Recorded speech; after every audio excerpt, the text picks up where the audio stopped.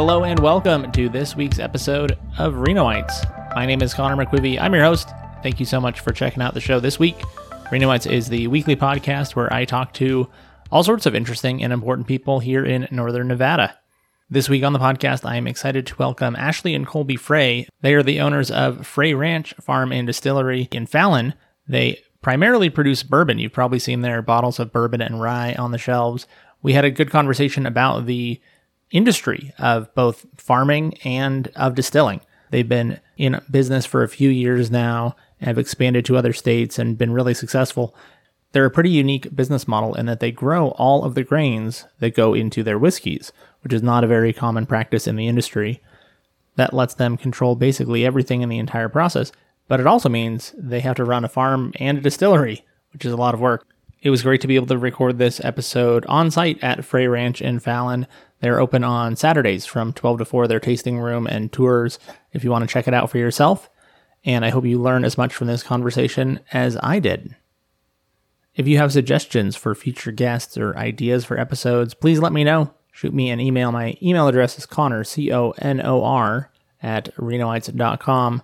And make sure you follow me on Instagram. That's @renoites on Instagram. And now this week's guests on the show, Ashley and Colby Frey. Ashley and Colby Frey of Frey Ranch Distillery and Farm, welcome to Renoites. Thanks for coming on the show. Oh, thank you for having us. Yeah, excited to have you on the show. So we're recording, very often I'll record at home in Reno, but we're here in Fallon on the actual farm. Can you start, I want to talk about what you make and what you do, but can we start by talking a little bit about the history of this place? Because this farm has been here for longer than Nevada has, technically, right? So my family started farming in northern Nevada. It was actually in Genoa in 1854. And we've been continually farming here in northern Nevada ever since. And so we had farms in Reno, kind of the Lake Ridge area of Reno, and then came to Fallon in the early 1900s. And my grandpa actually bought this particular place in 1944. They used to call it the Douglas Island Colony, and it was this beautiful ranch. It was kind of some of the best ground, around and everything. And my grandpa always wanted it, and so he lived in a dirt dugout for 3 years to save up enough money to put a down payment on this place, and bought it for $60,000 in 1944. Oh, everybody said he was going to go broke because there's so much money back then. Right. What was he growing? What was the farm originally for here? I know it was a winery for a time, right? Yeah, a short period of time. And then, so originally he grew, on this farm, it was always wheat, rye, barley, and corn. He actually used to have a dairy. But my family, throughout the years has always grown grain, alfalfa, animal feed, things like that since 1854. What else was going on in Nevada at that time? I mean, this is not a history podcast, but this is very, very early days.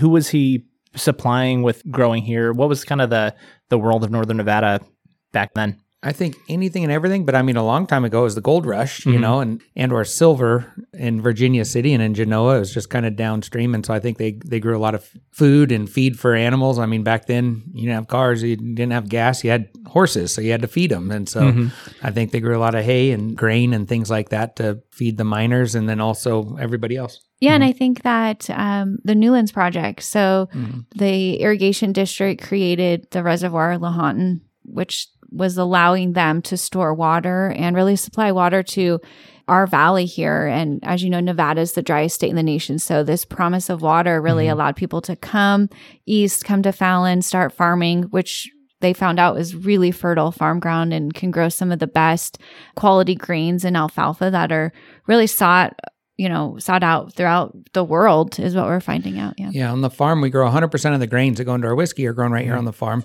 We also grow a lot of alfalfa. It's a rotational crop, so we need to grow. You can't grow the same, or you can, but you shouldn't grow the same crop in the same field year after year after year. And so we grow a lot of alfalfa. The alfalfa goes to China, Dubai, Japan, Taiwan, like all over the world. And it's kind of the opposite. The grains never even leave our possession. They stay right here with us. We have total control from what we call ground to glass into the whiskeys. And so it's kind of crazy, but it goes to show you that we're in the high desert. We have really hot days and cool nights, and that allows the TDN and in the alfalfa especially to get really nutritious, and it's sought after around the world, and so they can afford to ship it all over the place. It's kind of wild to think about.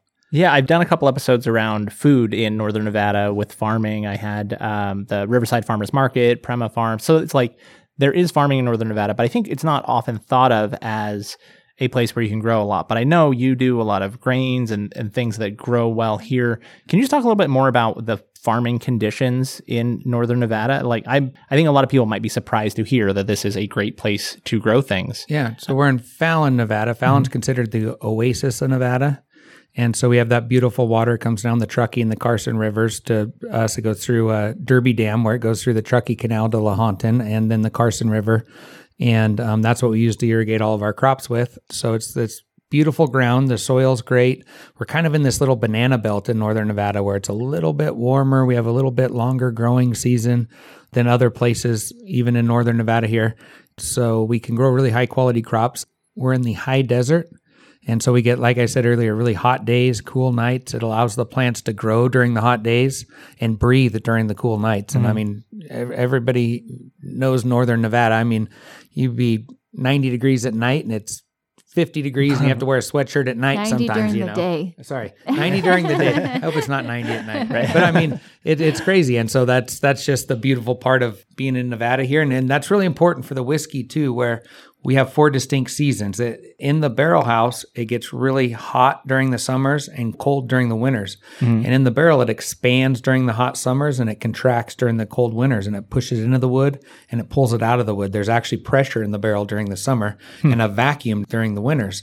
That's really important. And so when we went to Kentucky, we went on the Bourbon Trail, and everybody says, oh, Kentucky's great for bourbon because we have 4 seasons. And we laughed because we have all 4 in one day sometimes, in northern Nevada. Yeah. Is there a difference? I mean, obviously there's a difference in the quality of the grain that goes into a whiskey, and it makes a big difference. Does that make a big difference where you grow to kind of what the final result of the crop is before it ends up in the whiskey? Like, is there a difference in the quality between grain grown here versus in Kentucky versus in Iowa or wherever they grow a lot of corn and those kind of things? Yeah, anywhere you go, the growing conditions are obviously very different, but grain is easier to get more consistent from maybe place to place, but rarely is grain grown for an actual purpose. So traditionally, grain is just grown for the commodity market. The biggest user of grain is the cattle industry. So they use a tremendous amount of grain. And so there's certain things that they do that might increase the yield and also increase the quality, but they're not good for distilling purposes. And like one of them that we talk about all the time is like nitrogen fertilizer. Typically, the more you put on, the more yield you get. That's not necessarily always good because nitrogen boosts protein in grains. Protein and starch are inverse. So when one goes up, the other goes down. Which is not good for us because we're looking for starch in the distillery. And so by putting on more nitrogen, we might get more yield, but it's not going to be as good a quality. Now in the cattle industry, they actually like protein. They need the protein. And so more nitrogen, more protein, it's better. And then a lot of farms, there's it's a great way to do it is they have co-ops and things like that where they'll have 20, 50, 100 farmers that sell all their grain. They put it all in the same silo and then people start to buy it, different agriculture industries and things like that. So you don't really know exactly who grew it, how it was grown, what was done to it, anything. And it was probably grown for quantity, not quality. And so by growing our grains on the farm here ourselves, we can sacrifice quantity for quality. We know exactly how it was grown. There's different varieties of grains. I mean, wheat, for example, there's winter wheat, there's spring wheat. Then there's soft red, soft white, hard white, all these different types of wheat. And then in each one of those categories, there's several hundred different varieties like of each one of those. By growing it ourselves, we knew exactly what we're growing, how it was grown, and we know it was grown for an actual purpose rather than just the open market. Right. And so this is an estate distillery. That's what that's called, right? Where everything is grown here on site? Yeah. And we just coined that term from the wine industry. Okay. So, I mean, an estate winery is a winery that has total control over the entire process. So it's grown, bottled, and produced by the winery. And so it's the same as the distillery. The problem is there's no definition in the distilling world. Because nobody else is doing that. Yeah, nobody. It kind of makes it tough. There's no regulation on that. So as Colby mentioned, we kind of coined that ourselves. But it doesn't have much meaning because there's no regulation on it. Anybody can really. Okay. Yeah, I was gonna ask if this is a common practice in the distilling industry, and it sounds like no. Very rare. I mean, there's a few farm distilleries in the United States. They grow some of their grains, but very, very few in the world grow 100% of their grains. And even further, if they do grow it, maybe it's one. It's barley for a single malt or something like that, but not wheat, rye, barley, and corn, all on the same farm. Then we also malt here on site. So like we use a percentage of malted barley in all of our bourbons, and that's malted right here on site. Ashley has a saying that she tells everybody in the tasting room, so I'll let her say it. That none of the ingredients have ever left our possession until our customers actually come to our tasting room, purchase a bottle, or our distributor picks up product to sell to retailers. Yeah. Does that create some natural limits on what you're able to do with the distillery? Because you're limited by, obviously, the amount of land that you have on the farm. The opposite, though, to be honest. Yeah, I'll let Colby elaborate. So last year, for example, we grew about 500 acres of grain. We farm about 2,500 acres, so we could grow a lot more. We don't ever want to grow 100% grain because we need that rotation of alfalfa. It's good for the soil. Like I said, it's a legume. It fixes its own nitrogen. It kind of lets the soil rest. It has deep tap roots that help with water percolation and drainage and things like that. And so we have lots of room to grow. But last year we made about 80,000 9-liter cases. That's 12 bottles per cases of whiskey that we can't sell it right away because we have to put it in barrels and wait a long time. But that's in the pipeline, and every year we increased our production to get to there. But that's a lot of whiskey. Like there's a limitation obviously to how much we can grow, but we still have more room to grow, and we're making a lot of whiskey right now. Yeah. But from an innovation standpoint, I think growing our own grains and malting on site has allowed us to innovate further than anyone else. You can't call up a malting company and say, I want you to malt rye or malt corn. And we're able to take our own grain, malt them all, and create products like our quad malt, where we have the same exact mash bill recipe as our bourbon. But instead of just having the barley malted, we malt all 4 grains.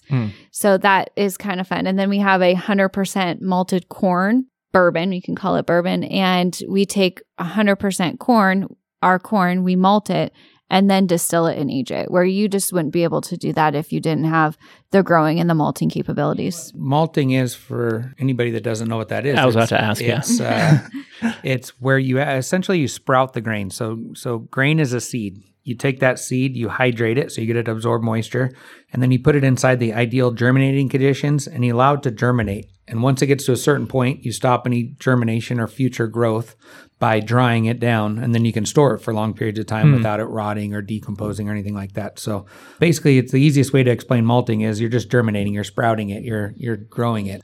We can do that right here on the farm with our malting system. But like Ashley said, that malting is one of the ways that we can showcase our grains, because our goal from the beginning was to really showcase the grains that we're growing here on the farm. That's why we have the distillery. Without the farm, we wouldn't have a distillery. Like, it was really, that's our goal. Is we've actually called this place the Whiskey Farm because it's grain grown for a purpose, and we can play around with different mash bills. So we also have 100% oat whiskey, 100% wheat whiskey, 100% corn, 100% barley, 100% malted barley, 100% rye. We have all kinds of like smoked Scotch style whiskeys in barrels right now in the pipeline. We have a smoked oat and rye. We have 5-grain bourbons, where our normal bourbon is wheat, rye, barley, and corn. It's a 4-grain. We have a 5-grain where we added oats as a 5th grain. We have the one where we've replaced rye in the mash bill with oats, where we replaced wheat with oats. And kind of the fun part for us is to like showcase the grains and the different flavors that each grain contributes. Yeah. Is that part of the fun of having the ability to play with different things in a way that you might not be able to do in a different type of distillery, that you can be innovative, that you can create things, that you can have fun and see what works and what doesn't? I definitely think so. I think you wouldn't know what 100% malted corn tastes like unless you grew the grains and had the capability to malt it on site. But for us, I think that has been some of the more fun, but also very challenging parts, because in the distillery, bourbon is probably the easiest product to distill. But the team at the distillery, they just can't stand when we do oat whiskey. It plugs up all the drains, but we love it, and they love it too. Not the drains, it plugs up the stills. Everything. I'm not over there.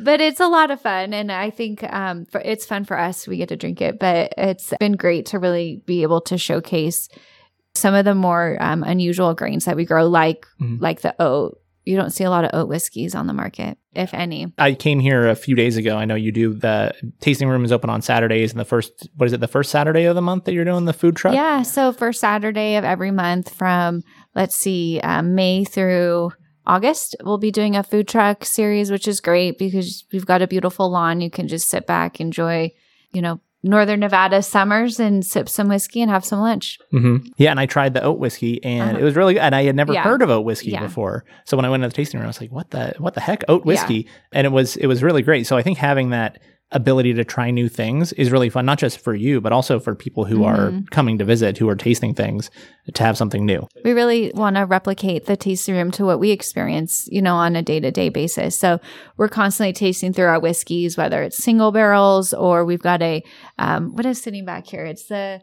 5-grain that we're going to taste shortly. And we want our customers to be able to experience what we get to experience tasting through all these whiskey, pulling out tasting notes, understanding how the oat is going to contribute to the final, tastings of the whiskey versus 100% rye or 100% wheat, and really what those grains flavors are providing for the whiskey. Yeah. And we were talking before we hit record about kind of the experience plays into the taste, right? If you were in a setting, if you were, everything that we do is kind of tied to our memories and our experiences and how we feel comfortable and joyous and things. Can you talk a little bit about that part of the tasting room and the space here? Sure. So we always talk about what's your favorite whiskey or what do you enjoy drinking? And for me, it's about what you enjoy and the flavor profiles, but it's also about the experience. So coming out to the farm, seeing the grains that you grow, really smelling the aromas from the barrel house to the fermentation tanks, it really is going to lend to a different experience than, sitting at your home or sitting at a bar where you have just 2 ounces of whiskey. So for me, it's more about the experience and who you're with, what you're experiencing that day. Yeah. So you're running basically 2 big operations here. You are a farm and you are also a distillery. And I think for most distilleries, they don't have to worry about the farming. And most farms, like you said, they're growing just for exports or whatever. It's all getting mixed together. So what's it like having to balance 2 big complex operations and make them work together? Occasionally there's, I wouldn't say slow times, but there's normal times. And then sometimes there's crazy busy times. And right now, I'm right in the middle of a super busy on the farm because this winter we had so much moisture, which I don't want to complain about because I'm very fortunate that we had moisture to irrigate all of our crops and everything else. But it kept us off of our fields. It was so muddy and wet and everything else that we couldn't get any field work done. We couldn't, we're building ditches and all kinds of stuff right now. And we should have done that all winter, but we couldn't do it. So right now we're probably double busy on the farm. So we're working 14 to 16 hours a day on the farm.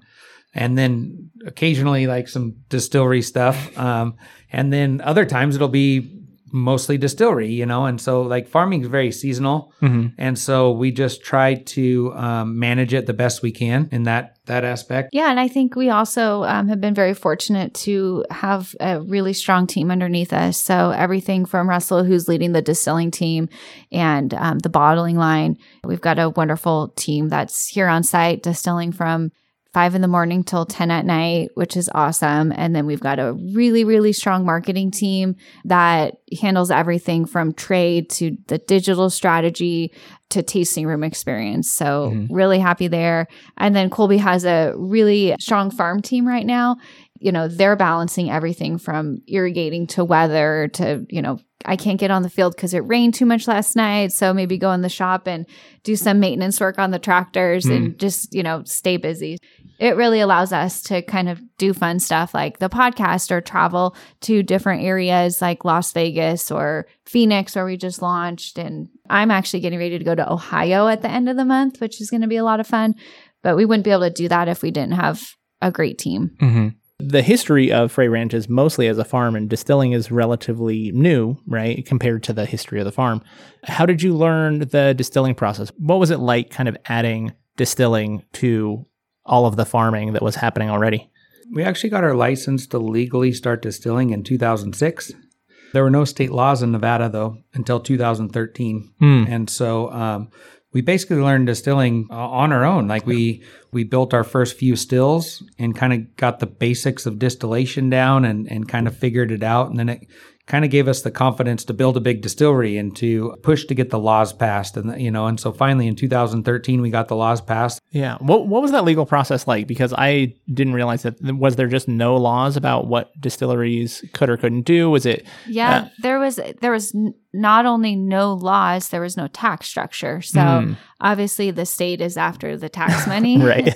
And that's kind of where the problem lied, is that there was no tax structure for us to legally sell any spirits here. We could make it, we just couldn't sell it or sample it. Our first license from 2006 till 2013 was a federal experimental license, which meant we could make it, age it, experiment with it. We just couldn't sell it or let anybody else taste it. Oh, okay. And you couldn't even give it away? No. And it's because it's that same thing. There's federal taxes too that they wouldn't be getting if we were giving it away, or state taxes and everything else. And so we just basically, we could experiment with it, which was kind of a blessing in disguise. It gave us a long time to kind of figure out what we wanted to do and how we wanted to do it. But the legislative process was super fun as a farmer, going around talking to all the the legislators and just seeing how they work and the backdoor things that always happen and things like that, and meeting them in their offices. And it was super fun, and we learned a lot. Did you find that they were generally helpful? And obviously, I assume our legislators want businesses to grow and thrive in the state. So did you find them helpful? Did you find those relationships to be good along the way? Yeah, they were great. The only one that, I don't even remember the name of him, but in 2013, we were almost ready to get the laws passed. And it was like the last day, the last hearing, the last everything. And if it didn't get approved that day, it would have gotten dropped, the whole bill. But he said, I don't know why anybody needs to buy more than 2 bottles of whiskey per month. I move that we make it 2 bottles per person per month sales in the tasting room. And we're like, we couldn't really do anything about it. And we tried to do something about it. We couldn't, because the next day was like, the end of the session or drop day or whatever it's called. So we had to go with it. So the first 2 years, we could only sell 2 bottles per person per month. And then the next session, we went back and got it raised back to where it should be. Yeah, that was kind of a learning moment to where that's how that stuff happens. Like they can just change it the last minute. Nobody can do anything about it. Just like one random person can throw a wrench and everything. Right. Because you think about a lot of our customers that come to the tasting room, they're driving through. They're not from Northern Nevada. They're coming from Sacramento or even Idaho, Oregon. We have customers from all over. Yeah, Arizona. Oregon. And they want to take back gifts. And if they can only take 2 bottles, while they're not drinking it, they want to share it. Yeah. Or we might have 6 different types of whiskey in our tasting room, and they want to buy one of each and take it home and try it with their friends or whatever. And when you only buy 2 bottles, it's really... Very thankful that got changed. Yeah. For a while, during the experimental license, you weren't just doing whiskey, right? You tried other spirits as well. Yeah. What was that process like? Because I don't know how you make any other spirits or what grains and things go into them. What was that process like? Experimenting with other spirits. So vodka, for example, could be made out of anything as long as you distill it to 95% alcohol or more. And so our vodka was actually the same as our bourbon mash bill. But distilled higher, and then obviously not aged. Whereas one of the requirements for bourbon is that it can't be distilled to more than 80% alcohol, 160 proof. Oh, that means you have to leave some of the flavors with it. Whereas vodka, you have to distill out most or all of the flavor. And so, that was kind of fun. And then gin is basically you take a vodka base and you flavor it with different botanicals. And so there's a few ways that you can do that. You can put them right in the mash cooker, and they call it steep them. There's a gin basket that you could put the vapor that comes off the stills through a gin basket and extract some of the flavors and things like that. We made absinthe. One day somebody said, you can't make absinthe. And we're like, me and Russell, our master distiller, is like, yeah, right. Watch this, Right. I want to bet. Yep. And so that was kind of fun. We made brandy, which is made from any wine, which is made from fruit. And so we even did a barrel aged gin, which was really fun. Yeah. So we put it in a whiskey I guess, barrel. I don't know if you call it aged or rested or. Well, it's only for, So the way the TTB is, time. it's the Tax and Trade Bureau. It's a federal agency that regulates the alcohol industry. So we have to do like label approvals and things like that through them. So we submit a gin recipe for a barrel aged gin. They said, well, you can't call it that. And we're like, why not? And they said, that's misleading to the consumer because gin is not supposed to be aged in barrels. And we're like, but this was aged in barrels. So wouldn't it be misleading to the consumer to not put it that it's barrel aged gin? Like it just had made zero sense. Yeah. And finally, Russell, our master distiller, is really good at like arguing that kind of stuff. And finally, the lady on the other side is like, look, I don't write the laws, but I just have to abide by them. Yeah. You know? And so I think we put barrel rested gin or something like that on it. And that was okay. We're just...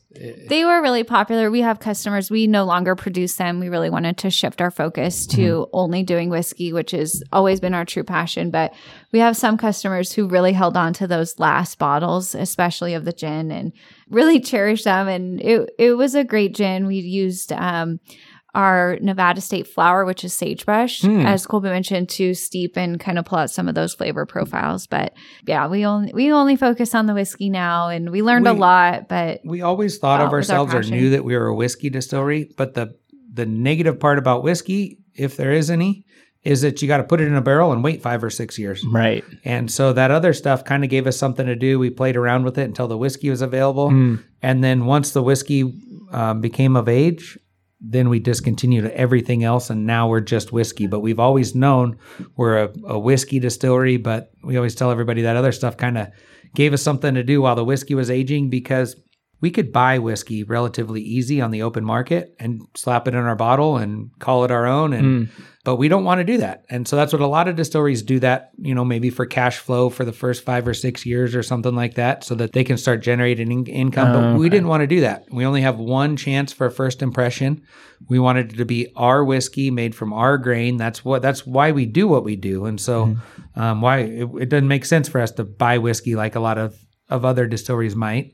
And so we had to wait for it. So then we made gin and vodka and absinthe and brandy and all kinds of stuff. It was fun. Nice. Yeah, I was going to ask if the intention was always to be a whiskey distillery, and it sounds like yes. Yep. What was the reason for that? Are you just big fans of whiskey? Is it the economy of it? Is it the most sensible thing to make here because of the crops that you have, or why whiskey?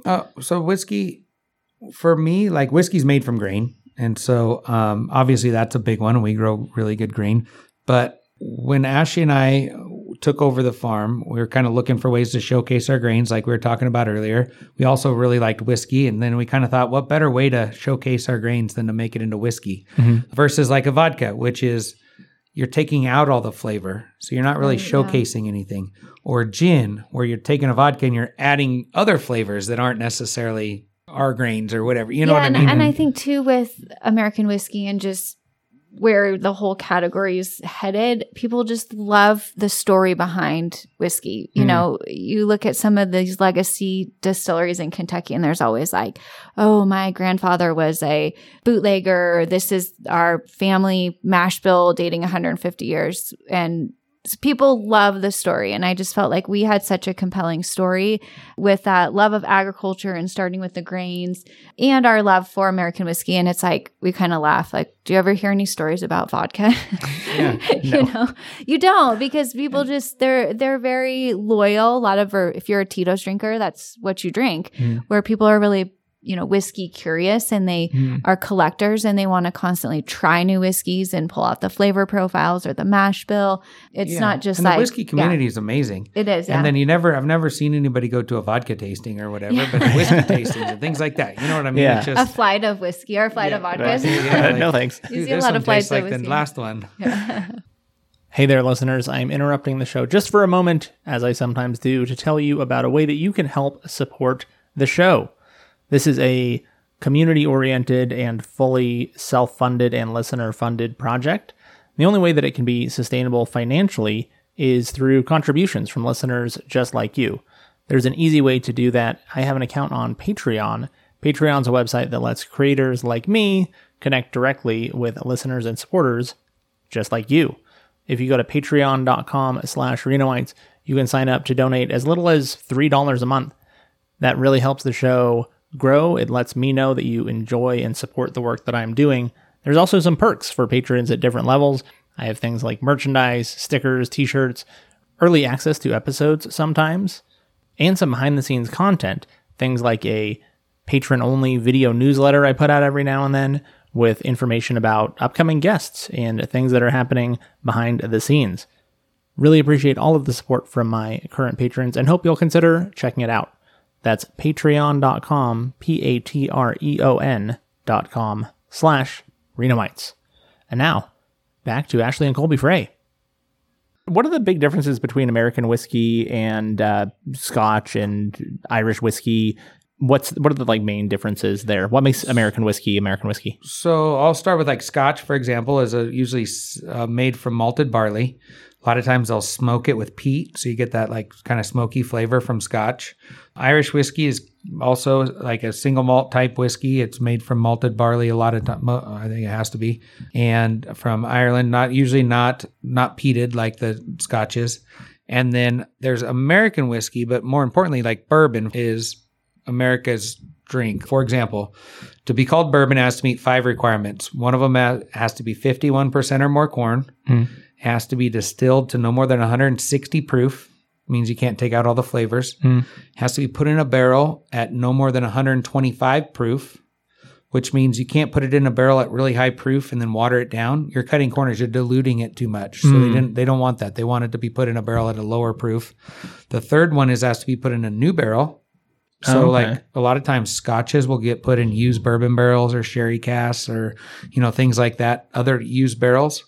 But bourbon always has to go in new barrels. And then the fifth one is bourbon has to be made in the United States. Oh, okay. So we could make a tequila type liquor, but we couldn't call it tequila. That only comes from certain regions in Mexico. We could make a Scotch style whiskey. We just can't call it Scotch. That comes from, and so bourbon is our drink. A lot of people think bourbon has to be made in Kentucky or Bourbon County. That's not true. Even a distillery in Bourbon County. Right. I know, isn't that funny? But bourbon can be made in any state in the United States. And a lot of people are just starting to learn that with the birth of really cool whiskey distilleries across the United States and not just in Kentucky, which I think is really cool. Earlier, we talked about all of our fun products, but 80% of our production is bourbon, 15% is rye, and then 5% is the other stuff, like we talked about, all kind of the specialty grains and everything else. And so we make mostly bourbon. There's a saying that you got to like what you make because you might end up drinking it all yourself. And I've always loved bourbon, and that's just my thing. You described this as a sustainable farm. Can you just talk a little bit about what that looks like? What are the sustainable practices? How is Frey Ranch sustainable? We call it common sense sustainability because we're not trying to do it because it's the catchy thing to do or whatever. But as farmers, we have to take really good care of our soil, our natural resources, our environment. Otherwise, we don't have a future. And so it's really important for us to do naturally. And so if you look at the bottom of every one of our bottles, it says, be good to the land and the land will be good to you. So first of all, we're not hauling in grain from hundreds or thousands of miles away. There's several distilleries in Kentucky that haul in grain from places like Canada and all the way from Germany, several of them, especially like rye, for example. So we're literally growing it surrounding the distillery. So it's not a huge amount of energy to get it to us, first of all. And then things like the byproducts that come off the stills, the solids get separated from the liquids. The solids get fed to the dairy cows that are next door. They're not ours, but they go to the dairy. The liquid goes into our irrigation system. It's very acidic, and our ground's a little on the alkaline side. So when they make their way to the field, they help balance the pH so we can fix the soil so we can grow a better crop. Actually beneficial. There's a guy that stopped by the distillery one time, and he said he wanted to put in a distillery in Truckee, California. They said just to put that liquid down the drain, they'd have to put 20 parts water to every 1 part of that liquid, which is a tremendous amount of waste in water. Like we go through 4,000 gallons a day. It'd be 80,000 gallons of water we'd have to dump with it just to dump it down the drain. Doesn't make sense. Yeah. And so we're beneficial being here on the farm and actually able to utilize it. The dairy next door makes manure. It's the best fertilizer there is, has every available nutrient that a plant might need. So we spread that on our fields to grow a better crop. So now we're not hauling in commercial fertilizer from around the world. I mean, most fertilizer comes from either South Africa, Russia, Canada, all over the world. And you think about how much energy it takes to get it from there to here and the refinement and everything else, where we can actually take a byproduct from less than a mile away and spread it on our fields is very beneficial. Then our cooling water for all the stills. So, the basics of distillation are you heat up anything with alcohol in it. It begins to boil. That boiling alcohol turns into a vapor. Well, then you have to condense that boiling alcohol back into a liquid. The way that we do that is we have a heat exchanger. It basically uses just water to cool the vapor, and then it condenses the vapor back into liquid. Well, we have a reservoir on the farm where we just pump the water basically from the reservoir through the still and back to the reservoir. Or we're not using a lot of electricity that they might need for a big antifreeze chiller. We priced it out one time. It costs like several $100,000 worth of electricity to put it in perspective to run a chiller for us, and we consume virtually no electricity the way that we cool it. What else, Ash? I think you nailed them all, but I think just the premise of it being common sense and something that we've always done is really important because, as Colby mentioned, we don't do it because it's trendy. We don't do it because we want to use that word sustainable. We do it because that's just life on the farm. Yeah. So, and things like, I talked to some people that had a distillery in like San Francisco, for example. It costs them more to haul their grain out of the city than they make off selling it. So they just put it in the dumpster or they dump it, and so there's so much nutritional value or like even nutrition for cows in that. It's like a shame that they wouldn't use it, but yeah. How is the business grown since you started doing specifically whiskey? Have you kind of scaled up and grown, and what's the last decade look like? So, I mean, we started off, I think the first year we made about 4,000 cases. Yeah. Like around 50,000 bottles of whiskey. And then last year we made 80,000, so almost 1 million bottles of whiskey. We kind of ramped up production pretty good there. I think now it's going to kind of not level off, but it's not going to be quite that drastic over the next 5 or 6 more years. Right. Yeah. I asked earlier about the limits of the land, but there's also the limits of how much whiskey you can sell. Yeah, right. Exactly. And that's it. And that's it's not really a problem, but that's the challenge is trying to figure out today what we can sell 5 years from now. And there's a lot of things that can happen in 5 or 6 years until it's ready. Yeah. I think our team has been really strategic on our growth too. We launched in Nevada in December of 2019.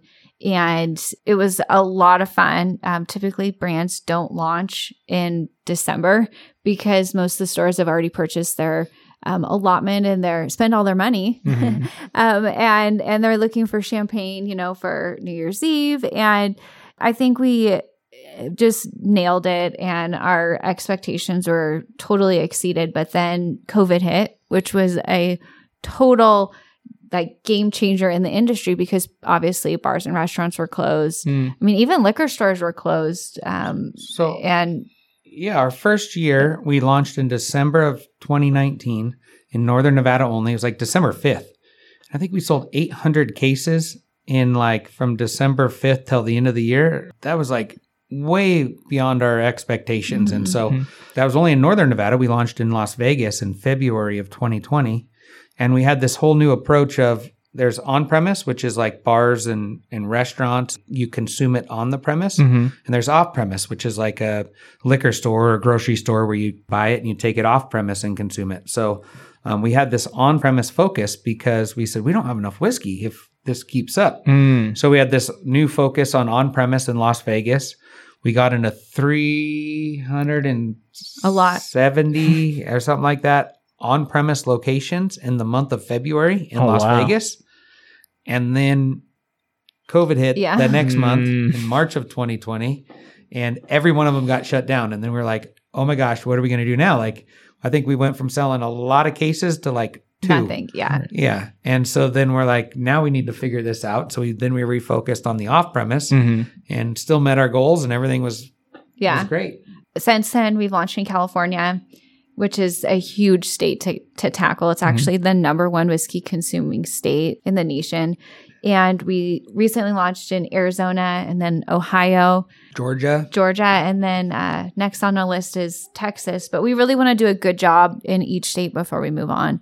So it's not just about that initial launch. It's really about saturating the market, getting in the right accounts, focusing on our messaging, what's working, not working, and really kind of being embraced by the state that we're in. It's easy for someone to buy that first bottle, but you want them to go back and buy the second bottle. And that, I think, is a true testament to your brand. Yeah. And Ashley, so you do a lot of the branding and the marketing and that kind of telling the story of Frey Ranch, right? And you've talked a little bit about expanding. What's it like going into new markets? there's obviously a strong interest in Frey Ranch here in Northern Nevada because we're here in Northern Nevada. How do you go about telling that story when you don't have the local connection to the place that you're going to? Totally. I think, we really focus on our process. We grow 100% of our grains right on site, and people gravitate towards that, especially in California where agriculture is so prevalent.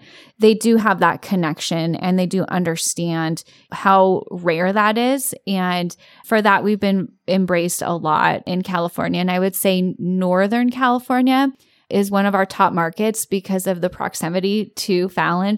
We actually have a ton of customers that drive over the hill for our single barrel releases. And there's a whiskey group called the River City Whiskey Society, and they are really strong.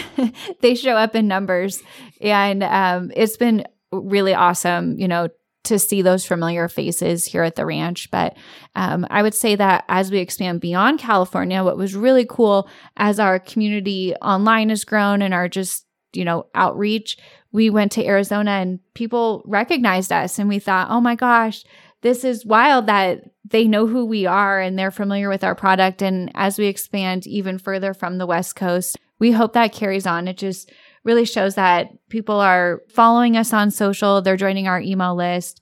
They're learning about us and, listening to our messaging. I went to Georgia a couple months ago and we launched in Georgia, and I was really surprised that I think almost every account that we went into had already heard about Frey Ranch. And so that was really cool. But we really feel also like we fit within, I don't know if you call them a foodie type crowd, because it's about, we fit in with people who care about what they're getting and where it came from. So it could also be considered like the farmer's market crowd, Gotcha. And anybody who really cares about where the ingredients and the conditions of what they're eating and drinking and where it comes from, I think is... And the story behind it. Yeah, and the story behind it is just the consumer that really gravitates to Frey Ranch. Yeah. And do you think that there's more of that in the spirits world? People wanting something that's higher quality or something that has a story behind it? I do. And I think that there's this whole idea of these legacy brands in Kentucky. And, we all love and enjoy Maker's Mark, Jim Beam, but we want to see what's next, what else is out there. And that's why... Frey Ranch is really starting to pop up on a lot of people's radar. And there's some other really cool distilleries on the West Coast. You've got Westward that's up in Portland. We went and visited them. They've got a really great single barrel or single malt. They do single barrels too, but they've got a great program up there. And it's just this idea of kind of seeing what's next and what else is out there besides Kentucky bourbons. Is there technology that plays into that too, like new technology or new ways of working that allow you to move forward or move beyond what we've seen before? Or is whiskey all made in basically the same way it always has been? That's a good question. Kind of. Yeah. So we do a couple things pretty different from Kentucky. So traditionally, there's been either pot stills or continuous stills. And like I said earlier, the basic part of distillation is alcohol has a lower boiling point than most liquids. The boiling point's 172 degrees. You heat anything with alcohol in it above 172, the alcohol begins to boil. That boiling alcohol, you condense it back into a liquid. There's a couple different types of stills. The most common one, especially in Kentucky, is called a continuous still. Just a giant column that you pump in liquid at the top. So it'd be beer, like anything with alcohol in it, but beer is fermented grain. You pump it in the top. In the bottom, you inject steam. And as the beer mash falls down the column, the steam heats it up. The alcohol begins to boil. It goes up towards the top of the column. There's a series of condensers that condenses that back down. And it's a continuous operation. So as you're pumping in mash at the top, steam at the bottom, you're getting out alcohol nonstop. It's really efficient. But a lot of the smaller distilleries have pot stills. Now, pot stills just one pot at a time. It's just like it sounds. So you fill up the pot with anything with alcohol in it. You heat it up. The alcohol begins to boil. It goes through a condenser. It's very, very simple. But in all alcohol, there's things that are toxic, like methanol and acetone. Very small quantities. It's nothing to worry about, but they almost always have lower boiling points than alcohol. So what we do is we heat up, let me back up. A pot still, what you do is you heat it up pretty slow. You collect all the distillate that comes off first, and it's called the heads, and you throw it away. Then the middle run, or the hearts, is the good stuff that you want to keep. Towards the end is kind of oily and off-flavored. It's as the temperature rises in the pot, you're getting out different compounds and these oils that you might there's nothing really wrong with them. It's just not the quality that we would want to put in the barrel. And so we can get rid of those too. Whereas we do that with different boiling points, right? Well, you can't really do that in a continuous still because it's a continuously pumped in and continuously steam's pumped going. And Right. so what's really kind of cool about what we do is we use both. Because the problem with a pot still is it's really slow. You can't do a lot of quantity with it. You know, you got to fill it up. You have to wait for it to heat up, collect your heads, hearts, tails, wait for it to cool down, empty it out, start over again. And so in our mash after fermentation is about 8% alcohol. So what we do is we run that through the continuous stills. We cut it from 8% alcohol to about 40% alcohol in the continuous stills. Then we put that 40% alcohol in the pot still and we redistill everything in the pot still. And that way we can take a heads, a hearts, and a tails cuts. But now we're getting 5 times more per batch because instead of putting 8% mash in the pot still, we're putting in 40% alcohol. So now we're getting quality and quantity while still being able to take the heads, the hearts, and the tails cuts. And so it's completely different. Vendome, Copper, and Brass made our still. They had made hundreds, if not thousands, of continuous stills. The same thing with tons of pot stills, but they never made them where they work in unison like ours. Cool. It's a lot. Yeah, I mean, so that's the like fun really part. geeking out. There's a lot of little stuff. Like, I mean, if you talk about like getting more efficient and everything else, I mean, we have flow controls that can pump it in the continuous stills very consistently and automatically ramp up and down because you got things like tank pressure. Changes the flow. So when your tank's full, you turn your pump on and you think you're pumping right. Well, when it starts to empty out, your pump might not be pumping as fast. You know what I mean? So a flow control that automatically adjusts it and keeps it consistent is kind of fun and, you know, things like that. We have steam generators. This is another thing kind of going back to, I don't know if I'd call this sustainable, but really efficient is we have steam generators rather than a boiler. So a boiler is either on or off. Like it's a switch, right? We have steam generators that can have steam within a minute. Like a boiler takes about an hour to heat up before you even get steam. And they fire in the rate that the demand requires. So as we turn on more stills, we turn up the steam, anything like that, it fires up at a higher rate. So, I mean, you go in there at a normal day and we're only running one still, it might only be running at 27%. You turn on another still, it might be running at 56%. Then you turn on a mash cooker and it ramps up to 100%. What's cool about this is also there's 2 of them. So when one gets to 100%, then the other one fires and we start running them both. That way we can be really efficient. Rather than having one giant one that takes a little bit more, we have 2 that are a little bit more efficient when they work together. It saves a tremendous amount of gas that fires them and everything else. So, but that's kind of like this technology like we're talking about now. And then on the farm, there's all kinds of stuff like auto steer for tractors. It'll automatically do a straight line. The problem with when you're steering a tractor, a lot of times you're either overlapping a couple feet or you're missing, a section. And well, when you're doing that, it's not efficient. So now you're wasting diesel. You're wasting tractor tires that wear out faster. You're wasting oil changes happen sooner because you're getting less done and everything else. Then there's things like our leveling system on the farm. All of our water is all gravity. We don't have any pumps or anything like that. And so we have 2 tractors going right now in the field, and they work off of satellites. And they triangulate with a base station here on the farm. And it talks to the tractor, and it has a scraper on the back, and it'll automatically raise and lower within 1/100th of an inch. And it will, if it's reading a little bit high, it'll lower and dig out the high spot. If it's reading a little bit low, it'll raise up and let some dirt out to fill up the low spot. And it makes the water really efficient. So we do that up and down, and we circle it so that each check, so a check has 2 levees on each side. And each check is perfectly flat from side to side.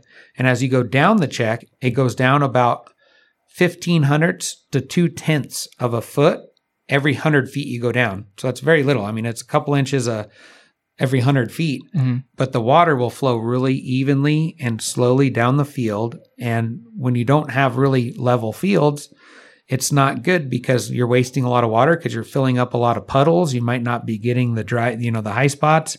And then it sours the ground. Your plants don't grow as good. You're not as efficient. And it's really like a modern take on farming and distilling, which I think is just our evolution of like young entrepreneurs and how we've evolved and not done things certain ways because that's the way they were always done, but because we've found ways to be more efficient, more economical. But a lot of things, that's the best way. And the best way, That's why we always call it, it's like the common sense one. It's not, we don't do it to fit inside of a box either. It's what makes the most sense. And it's, once again, like water savings, for example. I mean, we need to save and take care of our natural resources. So if we can consume less water, by having a field that's out of level, it's not going to get irrigated as evenly. It's not going to grow as good. So now you maybe have a low spot. Plants don't like to grow underwater. So now if you have a low spot in your field, it pools up and it doesn't grow well. Well, now you've wasted the natural resources too, of the seed that you put on it, the time it took you to plant the seed, the water just got wasted, everything else. And so it's really important to kind of pay attention to everything on the farm. And Russell, our master distiller, is also a certified crop consultant. He uses an analogy. If you take a whiskey barrel and you flip it upright and you take the head of it off and you try to fill it up. Well, if one of the staves are the part that go up and, the long slats on it. If one of those staves is cut in half and you try to fill up the barrel, you can only fill it up halfway. Even if all the other staves are all the way. And it's that way with like fertilizer, for example. If you're lacking certain nutrients or one nutrient, but you have lots of other ones, then your plant can only get so far. Because you kind of have to pay attention to everything. It's like that with the farm. You have to pay attention to your irrigation, and then you also have to pay attention to make sure your fields are level and you're being really efficient in everything that you do. Yeah. Do you find it fun to be of the, era and generation where you're figuring out better ways to do things on the farm instead of just grinding away at the way it's been done before? Yeah. What did we talk about the other day? What's like the definition of insanity? Yeah. the same thing over different results. Yeah. Right. Yeah. But I mean, it's not to say that they did it wrong back then, but they used what they had and they did the best that they could. But I bet you 50 or 80 years ago, they were doing things a lot different than their 50 to 80 year people, forefathers did. And so we're just continuing it on. It's not like they did it like that for 1,000 years. They were also at the forefront of like what we're doing. Yeah. And so we're just continuing that on. We're not necessarily changing it. You know what I mean? Yeah, technology marches on, right? Yep. It's really taking advantage of what we can and what's offered, and Yeah. I know that you collaborate with various businesses here in Northern Nevada. They're like with Dorinda Chocolates, you have like a Frey Ranch and Dorinda Chocolates. Blind Dog Coffee was here, and I know, I guess they age, Colby, you were telling me they age the coffee beans in Frey Ranch barrels. Yeah. Used barrels, so you get some of that good bourbon in there still. Yeah. Can you just talk a little bit about that as a strategy and as a way to connect with other businesses in Northern Nevada and your experience of working with other businesses to collaborate and co-brand stuff? It's been a lot of fun being able to have these brand partnerships with Dorinda's and Blind Dog. We're really tapping into each other's consumer base, which, from a marketing standpoint is really fun and exciting. But my favorite way to drink whiskey is with chocolate. So why not find a really fantastic chocolate company in Northern Nevada and see if they'll infuse some of our whiskey in it, and really the best of both worlds. Colby, if you see him on an average day, he's probably on like cup 4, 5 of coffee. So 18. So really just kind of combining some of our loves and things that we really enjoy with other really great Northern Nevada businesses. And it allows them to come here, interact with our customers. And we've done great events up at Ranchera with Dorinda's and really kind of tap into some of their customers. And, you have like these whiskey geeks who want the cash strength whiskey and they like to drink it straight. But then you have this whole other consumer base and, they want the cocktails. They want to, how does it pair with food? And that's what I really enjoy. Mm-hmm. Yeah. And there's a lot of like our used bourbon barrels will go to a lot of breweries. Yes. So, there's, I don't know. There's like I'm pretty sure almost all of the local breweries have gotten some of our barrels. And then Great Basin did a great, is it what's it called? I don't remember the name, but they did a really fantastic barrel aged beer. And then we did one with like 50-50. Mm-hmm. They did their Eclipse series with our whiskey, which is kind of cool. I saw a lot of people and like our fans in Sacramento got a lot of that. And Lead Dog has a brand new one too. Yeah, I host trivia at Lead Dog on Mondays, and just last night I saw in their fridge a brand new beer that's it's aged in the rye barrels. Yeah. It's like a barrel aged stout. Oh, Farmers Brewing in Princeton, California. So they grow a lot of their grains that go into their beer. It's a really cool place. And it was a really cool place. So they got a bunch of our barrels and did a barrel aged beer. Mammoth Brewing, I think, and then we did another coffee with Hub Coffee Roasters a long time ago. Or last year. Yeah. Awesome. Ashley, I know that in a lot of the spirit industry and the farming world too, a lot of this is like male dominated industries. Right, yeah. Can you talk a little bit about women in the spirits world and in the bourbon world? It's really interesting, and it's a fun time, to be a woman in whiskey and in the bourbon category, because it is the fastest growing subsegment of whiskey is women drinking whiskey. So as we travel and we go to new places, that's just one fun story. We were in Sacramento and we did I think it was like a hosted happy hour or like a cocktail competition. And this lady came up to me and she said, gosh, I never do these events because I'm always the only woman, but because I knew you were going to be here, I wanted to come. And I thought, oh my gosh, that made me so happy. And it was such a fun moment because normally it's like me, sitting around the table with all the men, but there's so many more women that are drinking whiskey, enjoying it, writing about it. There's a lot of great journalists that are now writing about bourbon and whiskey and cocktails. So there's a lot of people who are really like leading the way, and some great brands like Uncle Nearest, who, their whole leadership team is all females. Gosh, Heather Green from Milliam and Green out of Texas. They're a women-led team putting out some fantastic whiskeys. So more women are really involved in the whiskey industry and being featured. So it's been a lot of fun. Right on. What's it like working together in a family business with your spouse and building something together, spending all the time together, doing all the business together? I really wouldn't know any other way, right? I don't know what it'd be like. I think that weird if we didn't, if Ashley didn't work here. I think we each kind of have like our own specialties. So Colby really takes the lead on the farm and works with Russell in the distillery. And I really take more of the lead in the marketing and the consumer experience and really the storytelling of the brand. And I think we respect each other's space and what we bring to the table. We're a good team because my weaknesses are her strengths and vice versa. So yeah. For sure. What did we miss? What else do you want people to know about Frey Ranch, the work you're doing? Yeah, I think we would love for people to come see us. We're open every Saturday, noon to 4. We do complimentary tours and tastings. And if you want to be the first to know about any of our releases, partnership, events, join our email list, freyranch.com. It's the pop-up. Yeah. Call it the dirt. The dirt. So if you want the dirt on Frey Ranch, join our email list. We promise we won't spam you, but we do send out some really like juicy content, right? Even though we shouldn't call it dirt. It really should be the soil. Right. That doesn't sound as good.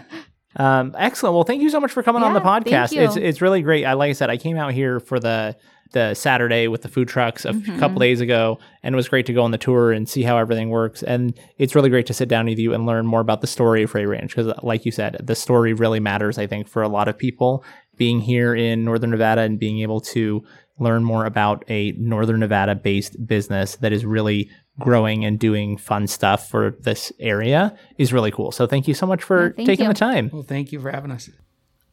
Listeners, thank you so much for tuning in to this week's episode of Renoites. And special thanks to my guests, Ashley and Colby Frey from Frey Ranch Farm and Distillery. It was great to be able to go and see the distillery and farm and learn about what they do out there. If you get a chance to go out and visit them in Fallon, again, their tasting room is open Saturdays. Next week's episode is with Lynette Eddy. You may know her as the founder of Eddy House, the shelter for youth age 18 to 24. She also has a new book that was just released.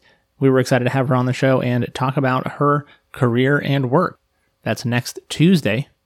And as always, if you enjoyed this episode or any other and you want to support the show, there's also free ways to do that just by telling your friends and family. Post about it on social media, help us spread the word and let people know about the show. It really does make a huge difference. Word of mouth is everything for a project like this, so spread the word.